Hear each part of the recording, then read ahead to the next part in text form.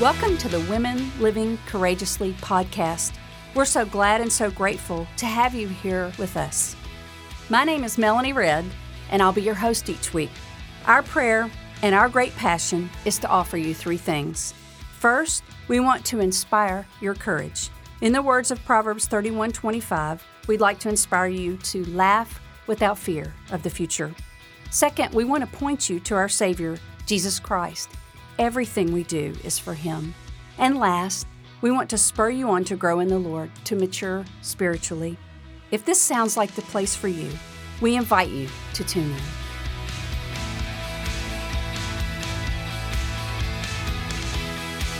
Not long ago, I was driving through a local favorite chicken restaurant. The wait was really long.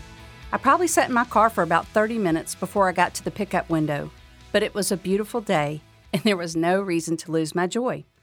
Just before I got to the window, I had this thought: smile at the lady who's preparing my food, look her in the eyes, and smile at her. As she opened the window and asked, "Are you Melanie?" I said yes, and then I smiled at her. She paused, looked at me funny.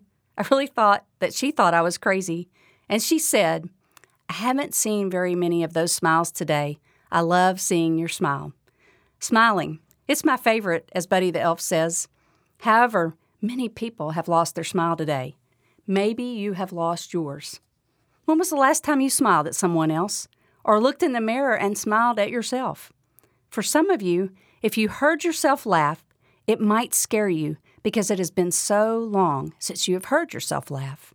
Today, I want to give you permission to smile again. It's okay to laugh.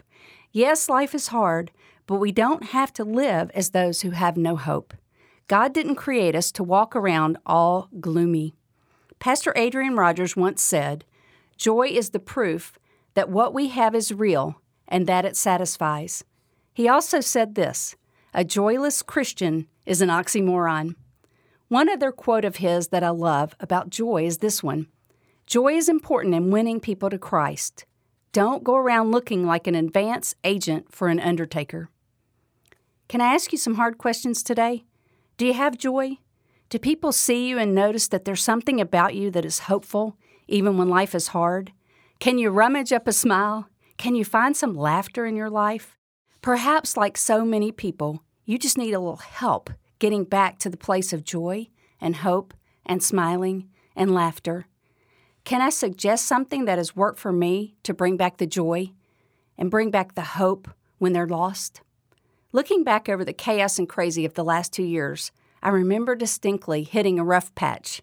In the early summer of 2020, I reached a point where I felt really sad. I didn't like all that was going on in the world and all the events that were happening around us. When praying one morning, I felt like God led me to try something. I was reading in the Psalms where the psalmist was talking about praising the Lord. An idea came to me. I should start praising God every single morning very intentionally. What did that look like?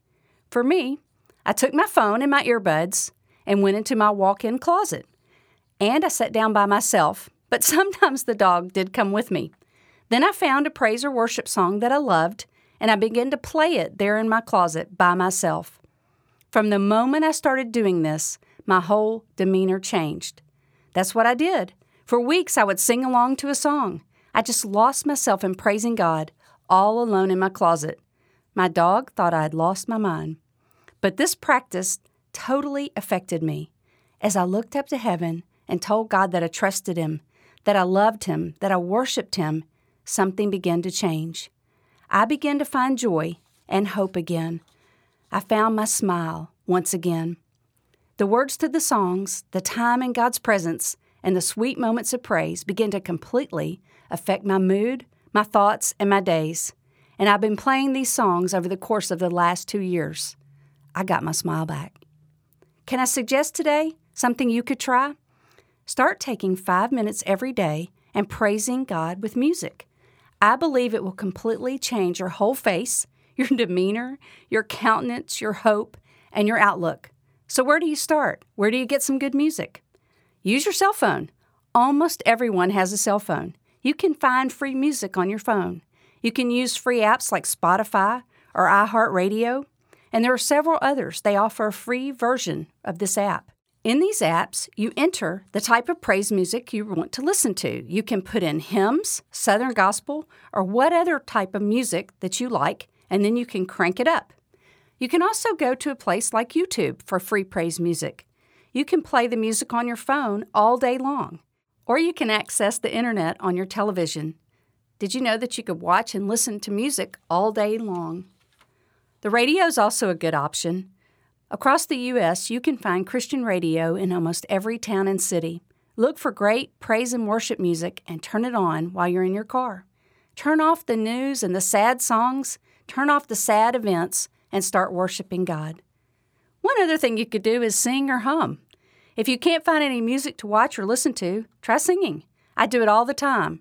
It's a total mood changer. I'm not completely sure that I understand why this changes us so much, but I know that it does. Praise changes us. Worship brings joy. I want to give you a challenge today and invite you and spur you on to try this. This week, try this experiment every morning. Get up a little earlier, set aside 5 minutes for praise and worship. Find some music, put your earbuds in, and then put your energy into praising God. I believe if you'll start doing this, you'll find your smile again. Now, just for you, some of the folks here at Love Worth Finding have put together a free music playlist for you. I'll add the information in the show notes and on the blog so that you can get access to this free music playlist. If you need somewhere to begin, I'd love for you to get a copy. My prayer for you today is that you'll get your smile back and hear yourself laughing out loud. I look forward to meeting with you again soon, and I want you to remember, we are ordinary women, but we serve an extraordinary God.